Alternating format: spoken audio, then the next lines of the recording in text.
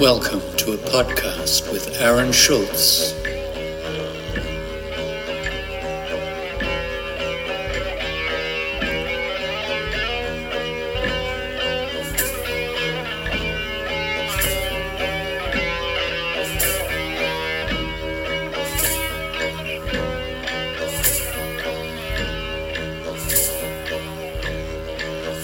Men's mental health matters. Live life with an Outback Mind.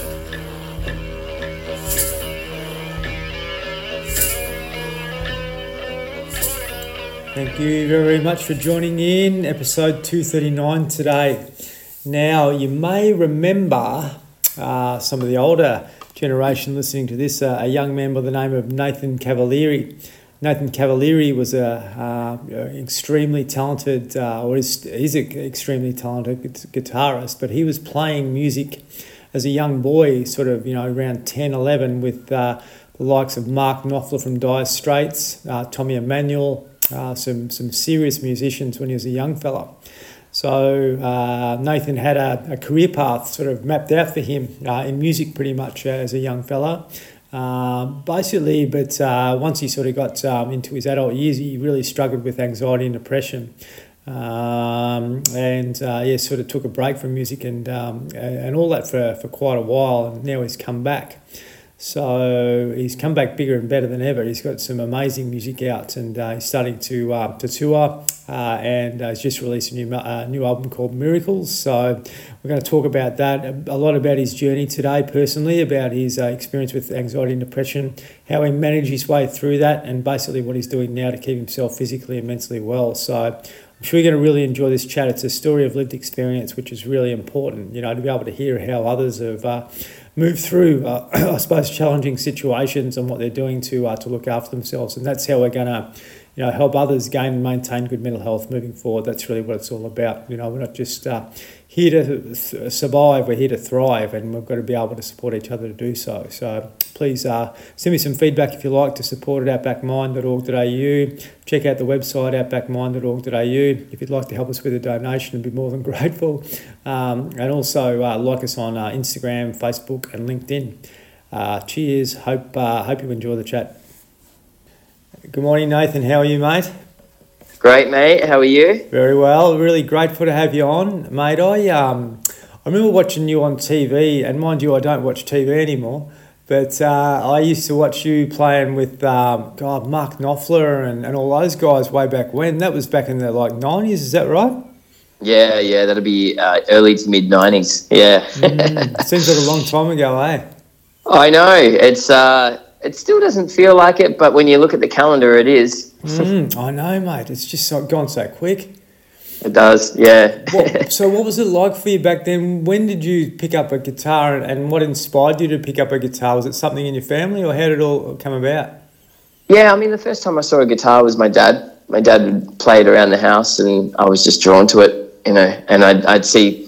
as much as what I was known for playing blues back then, and blues was, it's my roots, it's everything. The first time I ever saw a guitar sort of being played was on TV was probably Mark Knopfler.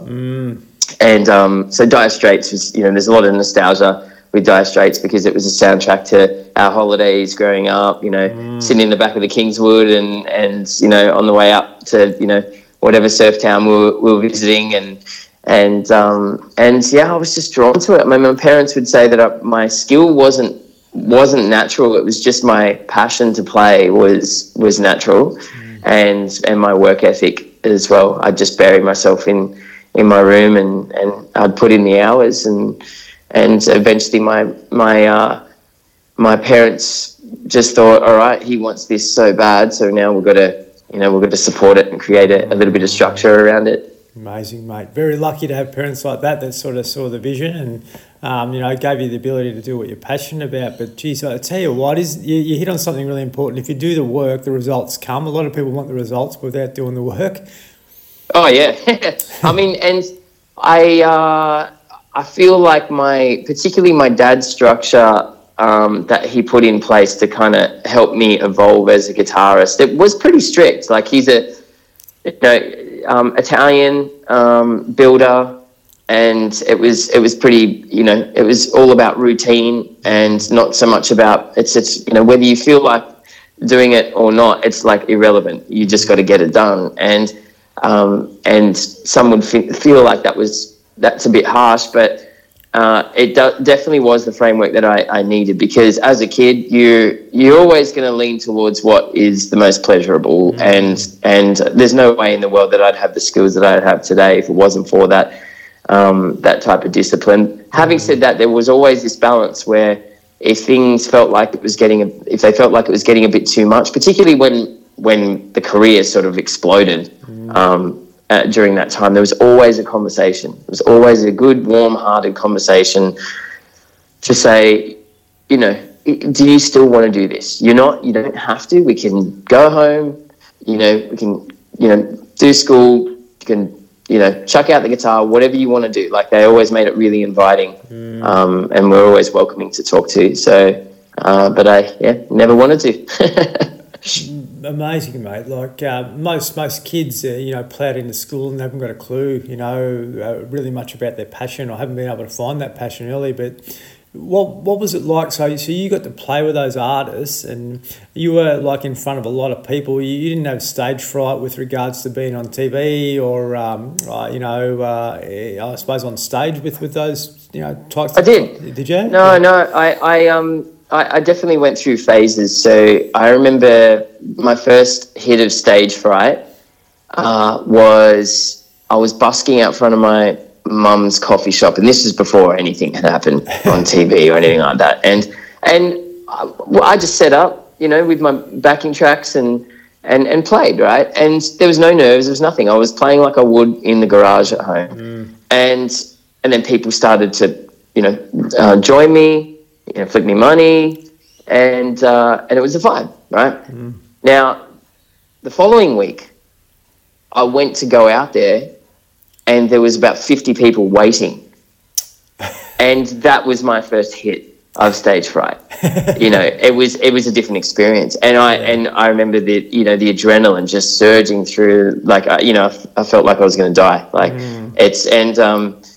And my mum, had a lot of experience dealing with nerves and anxiety and stuff like that. And she just gave me the right type of advice. And it took a bit to put one foot in front of the other. And I did. And then, and it was about learning how to sort of walk onto that stage with that fear, not trying to get rid of it, but learning how to embrace it. And also just controlling my focus a little bit, and I'm glad I did it, because then all of that adrenaline just turned into a superpower. Yes. When it's facing in the right direction, I'm sitting there and I'm playing, and the crowd is, loving it, and I'm loving it, and we're having an amazing experience. And I feel like that's what set me up for a more, to be able to lean in on stage. And I didn't really have to confront stage fright again until my late 20s. Amazing. I had moments, but as far as that type of crippling, fight or flight, didn't happen again until my late 20s. So how did life evolve for you from there? Like, you obviously got a bit of stardom come with it all, and did you sort of slip back into mainstream school in that through your teens, or how did it all evolve for you? Yeah, we had. They used to bring tutors on the road with us. Kept up my studies. It was really important, to keep up my studies with school, so I didn't fall behind. It was always a little bit of a challenge to kind of fit back in at school if I'd been away for 3 to 6 months. And so I think socially it was difficult. Like I had to deal with a lot at school. First day of school, high school, I was attacked, and this kid just realised who I was, and put me on the floor and took a tennis ball and put his foot on top of my neck and just smashed me in the head with the tennis ball. And I was year 7, first day of school, and but I was born with a fiery nature, and there's always a lot of fight in me, and so I never really, despite incidences like that, not being able to fit in, and sometimes sitting by myself in the playground, or I'd have one friend here and there, and then I eventually sort of found my people, sort of, enough where I just felt valued a little bit, enough to kind of enjoy a part of school.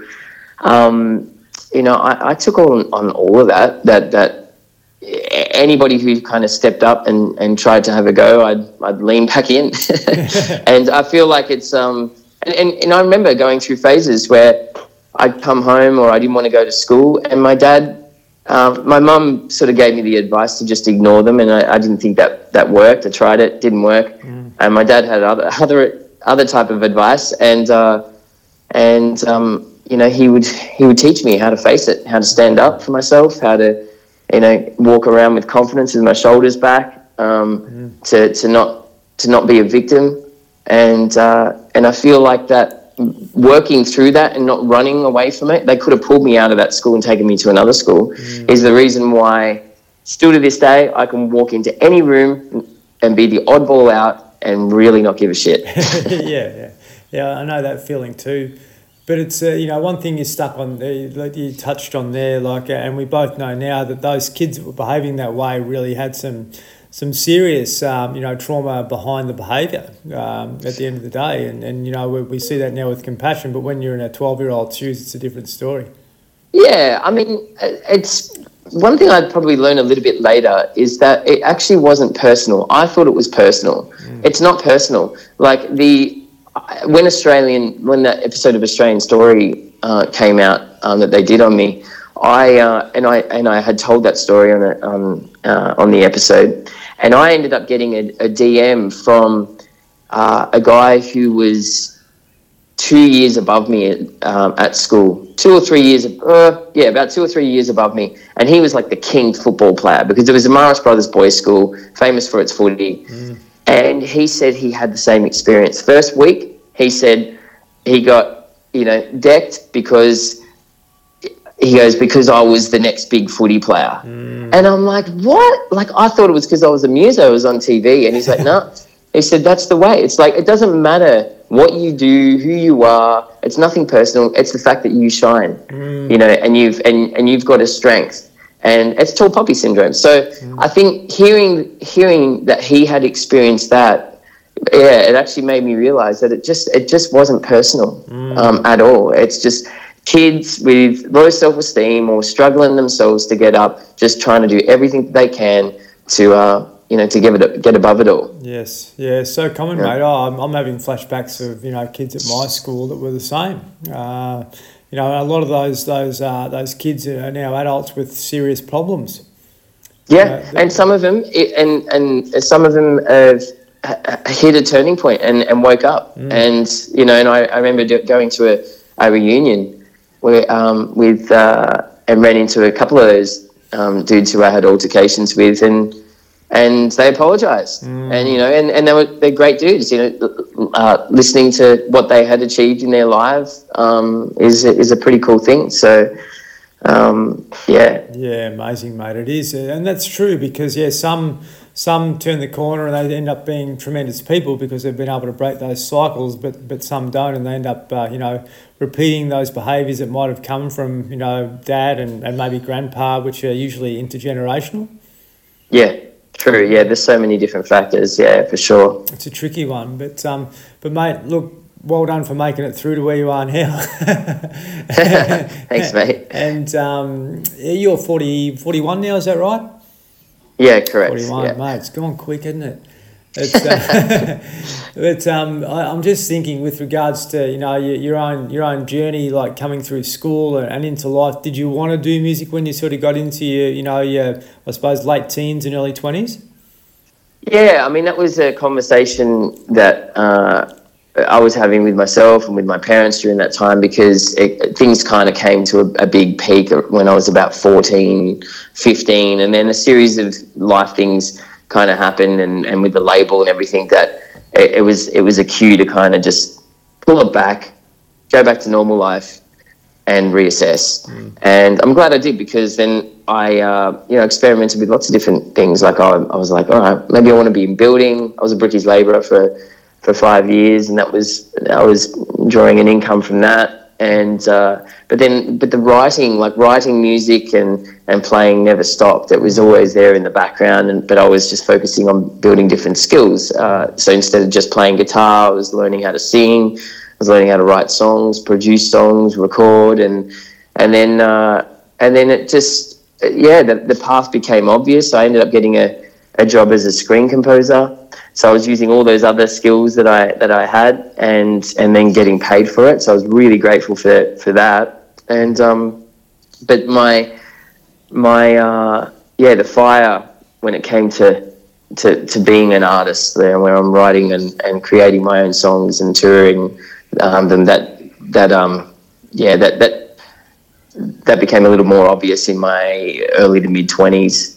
I was in a band called Nat Cole and the Kings. I put together that, and that probably came about at a time because I was never really proud of my name. I was always embarrassed by it, and that's come from my experiences at school, and so everything that I did creatively, it was hidden behind another name. And it's probably okay because I was also going through some pretty awkward times creatively.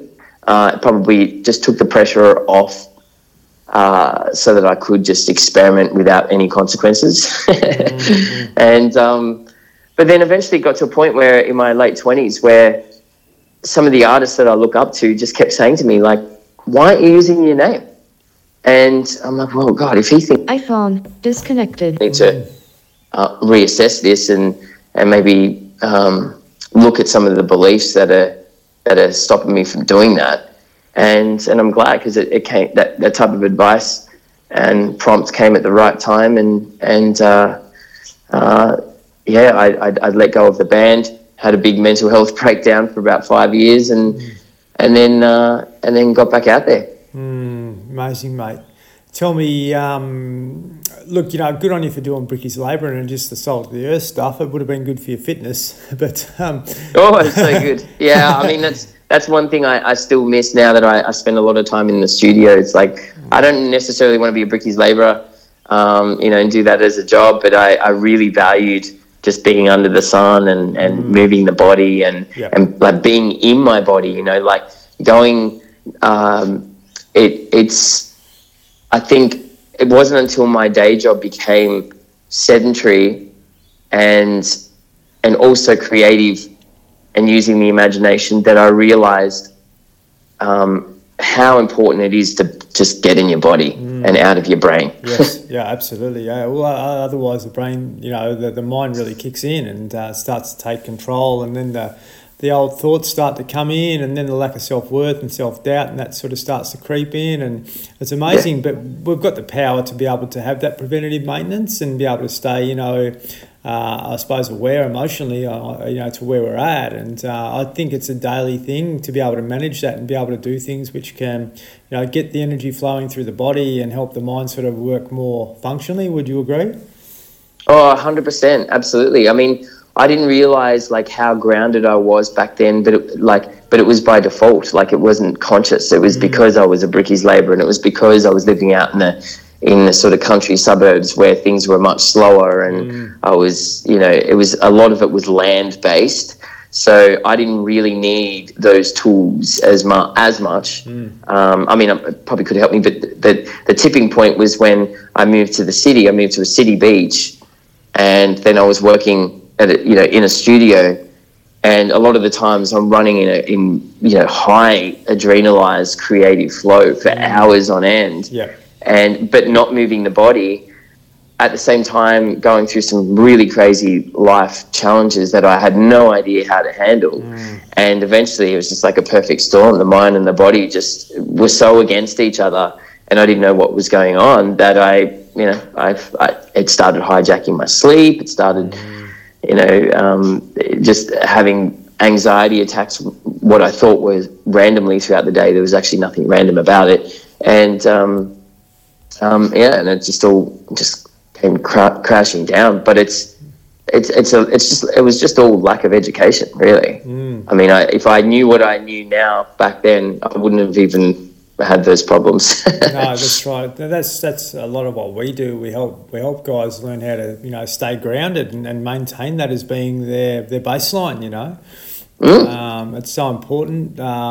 There's so much reliance with regards to mental health now, and waiting for people who are in crisis before we do something. But what we want to do more is that preventative maintenance and the prehabilitation rather than rehabilitation. I think is really key, and that's not really what's ingrained in us. I think we're just pretty much educated to support the economy, and when you are in a stimulated environment like that, your nervous system does give you a kick up the arse. It really does. 100%. Like, I mean, every lesson that I had learnt throughout that period, because I had two paths. Like, I could either work out what was causing it, or I could just deal with the symptoms. And as scary as what it was, because I'm talking like my lowest point was I'd wake up, I'd have morning breakfast radio to do, and I'm averaging at this stage in my life was 2-3 hours sleep a night of night terrors, right? And not taking any pills, no medication, no nothing. And I'm having an anxiety attack. I'm laughing now because it's hilarious, but at the time it was scary. I'm having an anxiety attack because I can't work out whether to brush my teeth before or after I have a shower. Yeah, simple stuff. I mean, that's how broken down I was. And I remember just going to the doctor's surgery, and they ran all these bloods, and they'd been running bloods for like 6 months to a year. And I'm trying to find, why am I all of a sudden like this? I mean, I've toured the world. I've played with all these amazing artists. I've always had a fiery nature, just lean in, get shit done. Expressive as well. I'm not bottling stuff up. On paper, I've achieved so much. Why am I at the lowest? Like, why is this even happening? There's got to be a reason. And each time they'd come back with, at the time, what I thought was the worst news ever was, your bloods are perfect. You're fine. You're fit. You're amazing.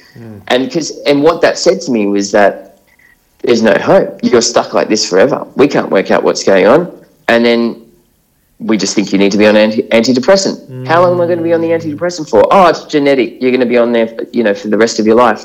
And that was the red flag, where I just thought, this is a conclusion that's being brought to me in 15 minutes, without anybody asking about my life's habits, my thoughts, there's got to be more to it than that. And so I gave myself a deal. I said, for a year, I'm just going to try things. I'm going to just see what happens. I'm going to learn as much as I can.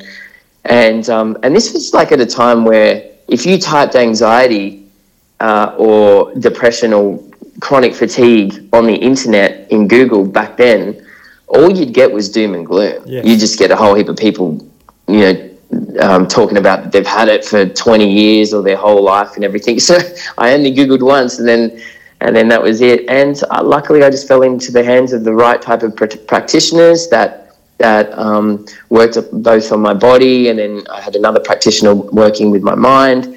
And every lesson that I had learned, I just kept going, why is this not in the Being Human 101 handbook? Of course this makes sense. Of course, if I'm going to make this decision and run my life this way, of course I'm going to feel like this. Of course I'm going to, and it just helped to just make me go, this is all normal and it's impermanent and I'm not stuck like this forever, Yes. Yeah. Oh, mate, so important. But, well done and congratulations for having the ability to be curious back then, whereas, a lot of people pretty much just do what they're being asked to do or told to do. Now, I know keeping people dependent is good for the economy.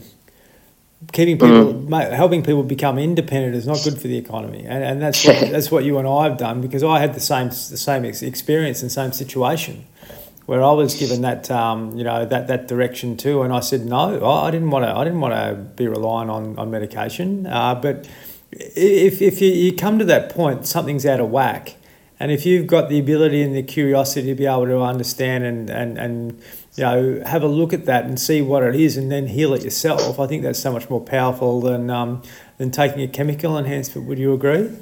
Yeah. Well, I mean, I think that. I feel like there are some situations where it's like going to the gym. You know, if you are that broken down and you're that weak, sometimes you need somebody to spot that bar for you before you even put any weights on, right? To just give that little bit of assistance, but you still got to do the work, and you still got to learn, and the muscle still has to grow, and eventually, you know. So if you're that far gone, with the right type of help and the right type of direction, maybe a bit of chemical assistance can be helpful. But I don't personally, this is just me, I don't personally agree how easy it is and how it's most commonly framed like it's the solution. It's assistance. I was speaking to my psychologist, a number of psychologists about it, and they've said there are people that are out there that are clinically, you know, right from when they're young, out of whack, clinically out of whack, and need some form of assistance, which is a really, really, really, really small part of the population. The rest of us, it's based on lifestyle and how we're based lifestyle, whether it's the food we eat, how we're living, our belief systems, our relationships to the past. I mean, it's complicated. It's multifaceted, and it's a grey area. It's a big, big grey area. But I truly believe that when you learn those lessons and you just chip away at it, your life ends up so much better for it. Yes. I mean, I feel like these are all lessons that I actually needed to learn so that I could live my happiest life. Yeah, amazing, mate. Again, you know, congratulations for doing that, and you're still, I believe, you know, you're still on this, you know, incredible growth journey. You know, and I think we all are every day. I don't think, you know, no one has really got it mastered life. You know, there's always curveballs and speed bumps and things like that. But if you've got the ability to stay stable within yourself and grounded within yourself, then you can really overcome a lot of those sort of, you know, curveballs that get thrown your way. Yeah, I mean, I'm still, like, one of the recent lessons I've learned over the last year is paying a little bit more attention to how I greet a challenging emotion or a sensation in the body. So I realized that, like, you know, where I get tripped up is generally fear. And so if I've been triggered and I'm getting this overwhelming sense of fear, my, at the end of the day, preference not to feel it, or the fact that I'm hating this sensation, creates hate in my body and a resistance that ultimately doesn't help me, right? And so now I'm starting to think of fear or an emotion in my body as if it was my child that was afraid. And so if Byron, my eldest, comes to me and he said, I'm really scared about walking in the door here in class, am I just going to give him a kick up the bum, or am I going to try to whack him in the face and shut him up? I'm not. I'm going to hear him. I'm going to get down on his level. I'm going to give him a big hug, and then I'm going to give him some tools to help him take those steps in there.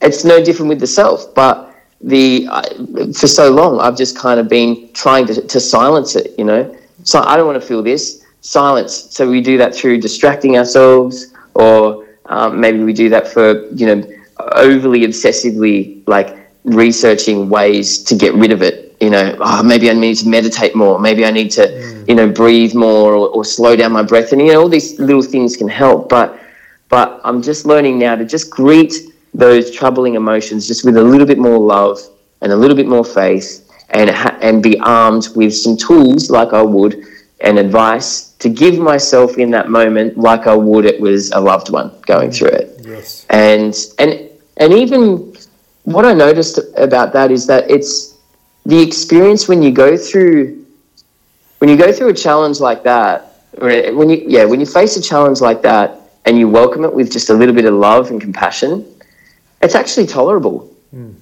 Like it's not, it doesn't end up fight or flight, get me the fuck out of here. It it might not be the greatest experience in the world, but it's tolerable enough for you to not dread it happening again. Oh, mate. You know what I mean? Oh. And that's the cycle, is the dread of it happening again. And then you're anticipating, then you're out of the moment. And you're trying to put it out. But what you're touching on is low vibrational emotions compared to high vibrational emotions. And if you can deal with a low vibrational emotion with curiosity and compassion and kindness and love, then you'll draw yourself out of it. But if you're judgmental and you're self-critical and you're blaming and that sort of thing, then you look for an escape just to have that temporary release, but that won't actually help it. But I just think, having that awareness, like you've mentioned, is so important. And these are the skills we've got to be able to teach young men, but also men of all ages. This is something that I really love doing, is teaching how to work your way up and down the emotional ladder. Yeah. It's funny you mentioned ladder, because I've just been introduced to this. Have you heard of the polyvagal theory? I have, but I haven't really explored it. Yeah, it's great. I mean, it's they talk about the window of tolerance and the concept of safety and security. Like that, you can what you can handle in a moment depends on how your fundamentals of how safe and secure you feel. Like even even if it's in the background, and it's all focused on the autonomic nervous system and how it affects your thoughts and your body, and then how to work with it. And they do explain it like a ladder. It's a sliding scale thing. It's not an on button or an off button or whatever. And I found it to be a pretty profound concept. Yeah, it is. It's something like, I'm a little bit older than you, 51, but primarily my whole journey has been working hard till my late 30s, and then sort of moving into more of the holistic way of looking at things, and I sort of went into the clinical side too, thinking that was the goose that laid the golden egg, but really it's having the ability to be able to move through that and actually come through to awarenesses like the polyvagal and things where you're working with the energy of the body and the energy of everything around you, the ecosystem that you're in. All that type of stuff, which is playing a part on the way your energy works at the end of the day. Yeah, yep. Have you found personally any particular practices that help with that? Like do you do things like qigong or meditate or like what? How are there any, I suppose, rituals or things that you do on a daily basis to help align? Yeah, mate. For the last 15 years, I've been doing a practice every morning for 2 to 2.5 hours. So that includes meditation, physical movement, like exerting the body. So that's some form of stress on the body through running or weights or whatever, to get a little bit out of the comfort zone, but also to be able to get the breath into a rhythm. So when I'm exerting my body, my breath gets into a nice, deep rhythm. I believe when you open the lungs up, you open the mind up too. So to do that, and to be able to stretch the body, to get the chi, what we call chi or prana, flowing around the body, and then sort of getting back to a level of equilibrium in the body and mind. And mate, this isn't new. This has been talked about for thousands of years. That's good to hear you, because I'm kind of in transition at the moment. A routine that kind of would work for me in the past is not working. I need something a little bit different now. I'm trying to get inspired. But one thing I had learnt recently, and this is particularly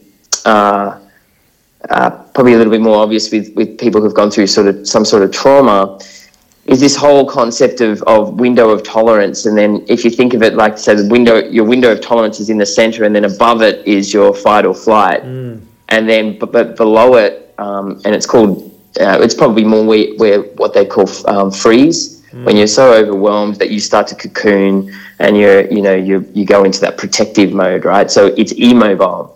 Yes. And what I didn't realize is that the way in which you get from your overly mobile, sympathetic fight or flight nervous system into your window of tolerance, where you feel safe and good, is different to if you are in this freeze mode. And so all along, like especially on tour, what I would do, and I love this stuff because you when you're self-aware, you start to work out what things work and what things don't.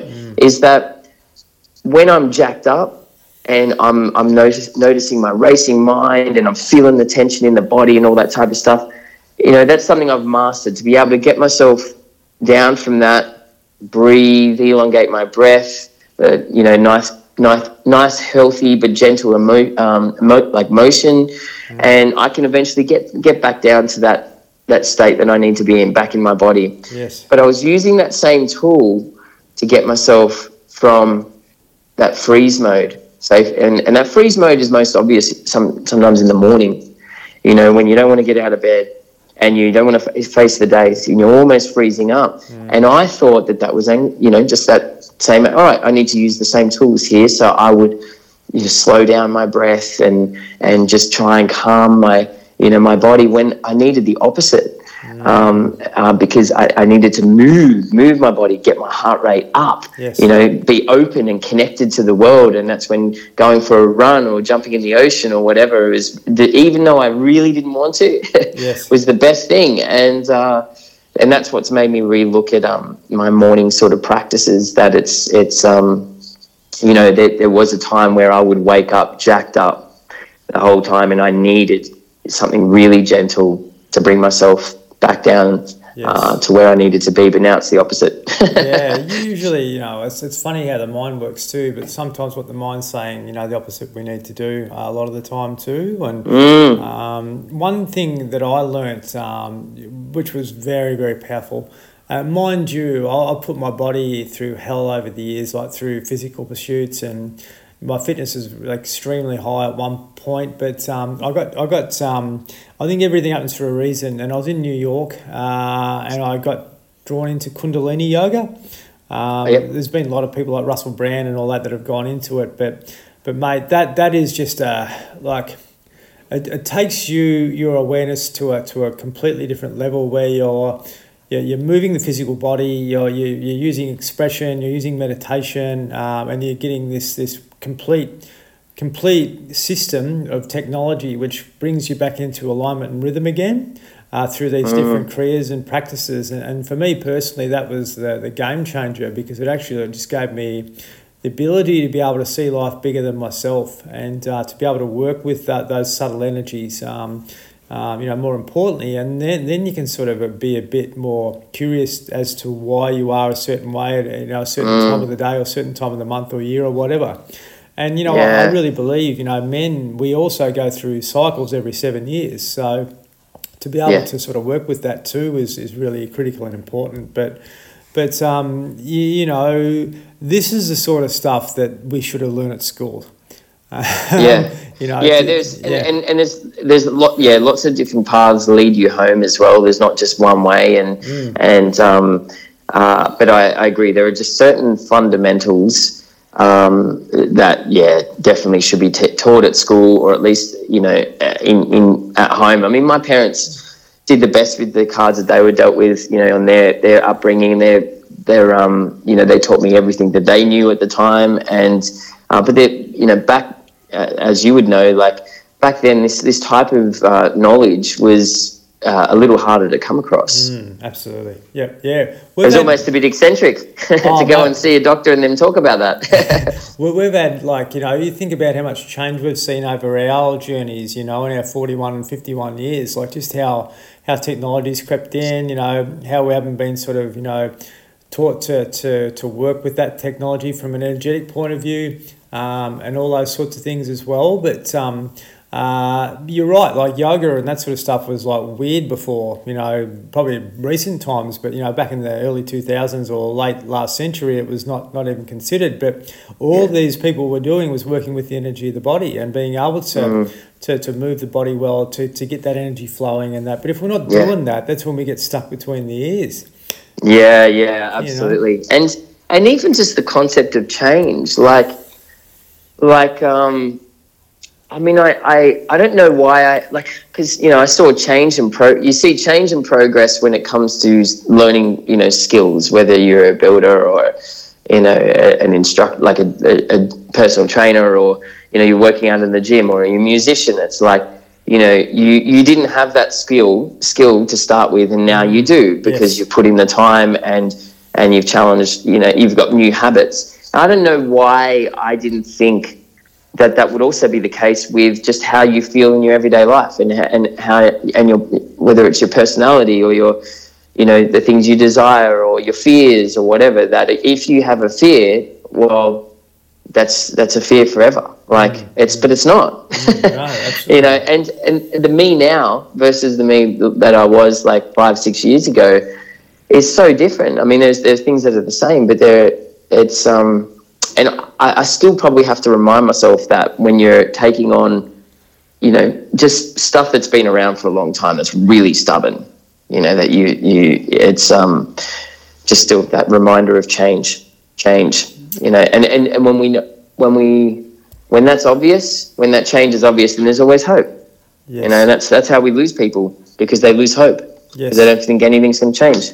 Yep, agree, mate. And that's the thing. Like, we're getting into this reactive mindset and reactive culture, but to manage it better at the front end, I think is really important. It's interesting. You talked about fatherhood. One of the things that I probably struggled with was that transition into fatherhood and the self-doubt and everything that come with that. Did you experience that as well? Yeah, going into fatherhood came at a tricky time, because I was just coming out of the fog. So I didn't have my confidence at all, but I had enough experiences to show me that I at least wasn't going to be stuck like that, and change was happening. I was still just coming out of chronic fatigue, and insomnia. I still sometimes needed a little bit of help getting to sleep. So I was pretty terrified about what fatherhood was going to do to me. But it was amazing. Like it took my mind off myself.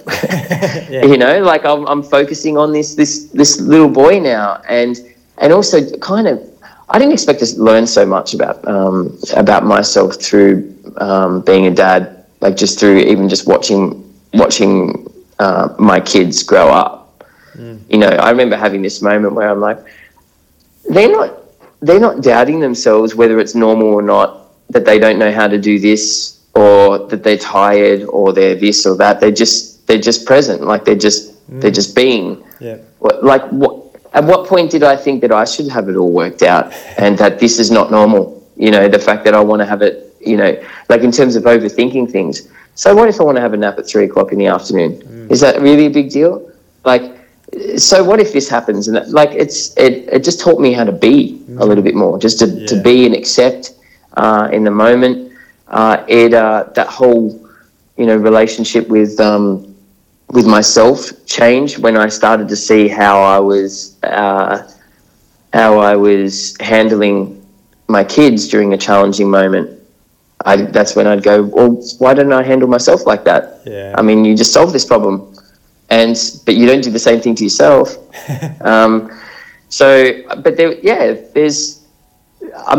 The doubts have probably crept in a little bit more over the last 2 to 3 years, because maybe there's a bit of information overload at the moment.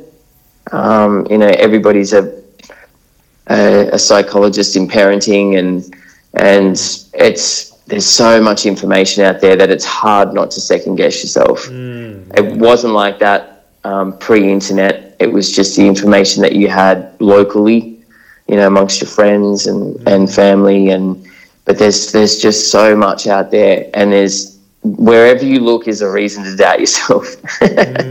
Yeah, that's true, mate. Yeah, but just on that, like, we've seen that transition, so we actually know what it was like before then, whereas your son won't know that, because that's all he'll know. If he wants to find anything out, he'll go to ChatGPT or Google.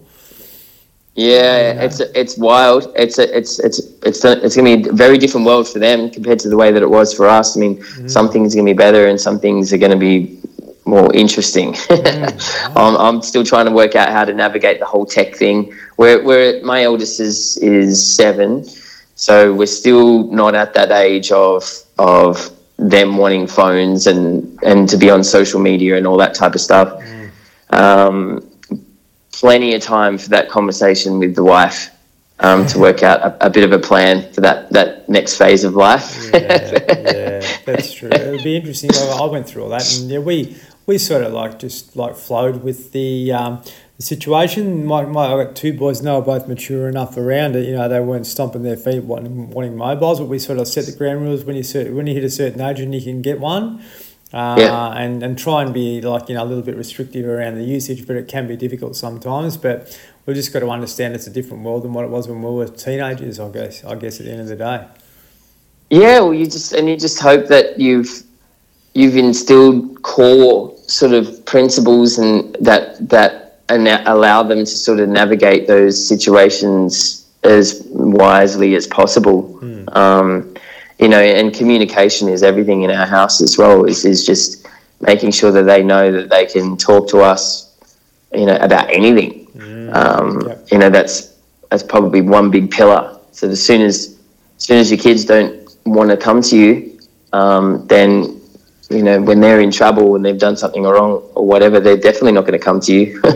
I want them to. Yeah. And so far we have that relationship. There's sometimes there's struggles about how to deal with, like, my eldest, similar to me growing up, very, very fiery, quite disagreeable. And I also see that as a strength as well, because my fire and my determination on what I want is also what served me. I mean, I probably, drew on that even just in deciding how to handle my mental health, that despite what people were telling me around, I'm like, nah, I'm going this way. So working out how to kind of guide that in the right direction with him, so that we're not crushing it, but then we're also teaching him what really important lessons. It's tricky. You'd think after hundreds of thousands of years it'd be straight, we'd have it worked out, but we don't. I think every individual and every situation is different. But I'm curious to know, you're a muso obviously, and you're going on tour, and that soon. How do you do all this with the family and kids? Yeah, I mean, we're kind of venturing into a time where I'm the busiest that I've been since having kids. Up until this point, it's been pretty straightforward. I'd spend most of my time at home, and then kind of go away for the odd weekend or the odd week here and there. So it's all new for us. It's kind of like let's just see how this year goes, see how it feels as a whole, as a family. There's no point in me doing something for me if it's messing up my family. That's not how I roll. So and we've just got our strategies in place where again, it's about keeping open communication and supporting each other as much as possible. I am also working I've kind of adjusted the way that I've spent my time, so that and it's almost like a little mini investment so that I can spend more time with my family. Because when I was a screen composer and I was doing that pretty much full time, I was doing that plus being an artist outside of it and a self-managed artist as well. So those corporate hours of 9 to 6, 9 to 7, by the time I'd get home, I'd miss dinner with the kids, and then they'd be, I'd spend like half an hour with them, and then they'd be in bed, and I'd spend a little bit of time with them in the morning, and I was like, I don't want to live like that. No. I loved that, and I know not everybody has that choice, but I love that when I grew up, my dad, being a tradie, he was home by 3:30, 4 o'clock in the afternoon, and then we'd have all that afternoon and night together. We did martial arts together. He taught me how to play guitar. I want to be available for my kids. I want to spend the time with them, and if that means we've got to make sacrifices, lifestyle sacrifices, and move or whatever, that's the priority for us. And that's what we choose. So we're just seeing how it goes, and if we have to adjust, we have to adjust.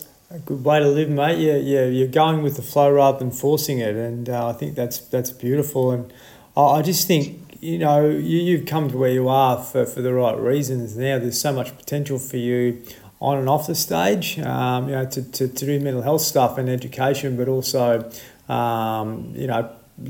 who knows where your music's going to take it. There could be this amazing stuff, come through moving forward. But I know you got a new album out. Is that right now, called Miracles? Is that what it's called? Yeah, correct. Yeah. Tell me about it. Yeah, that's what we're touring at the moment. So this is, I suppose, an evolution from my last album, in a sense that when I created Demons, the previous album, that was kind of at that time where I was just coming out of the fog, dipping my toe in the water, all this knowledge, all this stuff that I had learned, putting it to action and just seeing whether it was going to work or not. And it was working, but I still hadn't had enough life experience to feel completely confident in myself, my mind and my body. But the writing didn't stop. So that's how I wrote Demons. And I suppose because I didn't believe that I'd have the capacity to, physical and mental capacity to tour and to release music, but yet I was still creating songs. It meant I was just creating songs for myself. It was catharsis. It was just self-expression, where it wasn't about whether it was going to be a hit or it was going to go off on TikTok or whatever. It was just, I just want to do this. And I recorded it. And then I'm like, you know what? I don't want to turn my back on music, something that I've done ever since I was a kid, out of fear. Like, let's give it a go. I've seen all these other things, other areas of my life open back up again, because I've with all the, everything that I had learned. What if it's the same with getting back up on the stage again? And so then I made Demons, put Demons out, and then took those baby steps, those wobbly steps back up onto the stage again. It was literally like that experience where I was busking. I wouldn't sleep for days before that first gig, and despite all the fear and my body just going, no, just go back home. I'd feel like quite one of my I feel quite derealized when I sort of have a little bit of an anxiety attack. I don't really get the heart palpitations thing. I feel more out of my body and confused. And I'd have to walk on the stage like that, because I'd have those tools to just ride it out, accept it, and it came good. And every gig got easier and easier and easier until I got to the other side of that, which is when I started to write Miracles, where it became a little bit more like, I've got a fire in my belly now. Now I know what I want, and I've got to back myself. I've got to leap, and I've got to be all in. And so that's the space in which I created Miracles. And it was also about, connecting with the self, is that, there is all this information around you, but it's amazing how much information you've got within yourself, if you're connected. And that was my barometer. Like, that was my anchor throughout the whole experience of creating Miracles, from the business decisions to the creative decisions, is facing any self-doubt that popped up, facing doubts that were triggered from people around me, and just pairing it up and taking that information and going, all right, how does this sit with me? Is this aligned with my truth? If it's not, throw it out. If it is, take it on board. And I went to some pretty deep and dark places with this album, but in the end, it's been a really, really positive experience, and it's an album I'm super proud of. How many tracks altogether? 12. 12, okay, yep, amazing, mate. And just so people can understand, like, there's maybe 12 5-minute songs, possibly. So that's 70 odd minutes. It's probably a bit less than that. An hour. Yeah. Yep. So how much work would go into writing an album which is pretty much an hour all up? This album took me about a year and a half. A year and a half, and I streamed the whole thing on Twitch, a streaming platform, so people were able to watch the whole creative experience over that time, the sentiments of the songs, like I've got songs that are on there that go to some of those deep places about how I felt at my lowest time, and feeling a bit abandoned by by friends that I thought were good friends. I've got, you know, songs about mortality, but then I've got some bangers as well that are just about having fun and reminding yourself of, you know, all the good that comes on the other side of your challenges. And there's lots of colours on this album.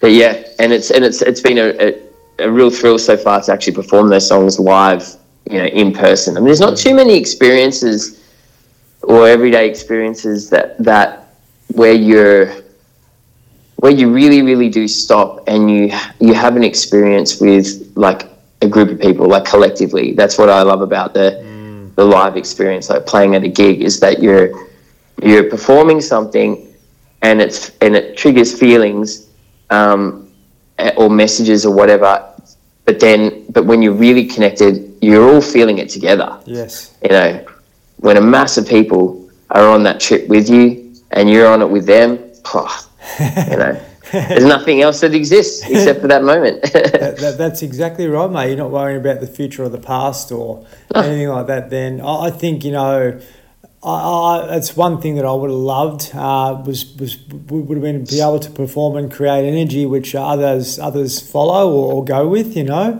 it must be so amazing to be able to be on a stage and just have everyone into what you're doing.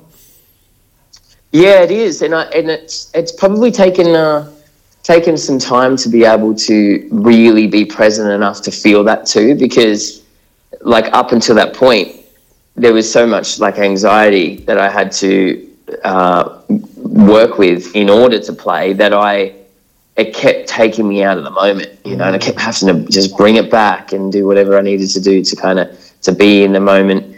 And for a long time, it was just proving to myself that I had the capacity to do it. It wasn't even about going, I want to set myself up for this type of experience. It's just like, just perform. How you feel is how you feel, and that's it, right? But now because I can perform. I have full faith and confidence in my capacity now. Now it's about creation. You know, what experience do I want to create here? And in order to do that, you've also got to receive it. Once you create it, then you've got to be present enough to be able to really receive whatever feels happening in the moment between the crowd and you and the songs. And yeah. And your wife's really supportive?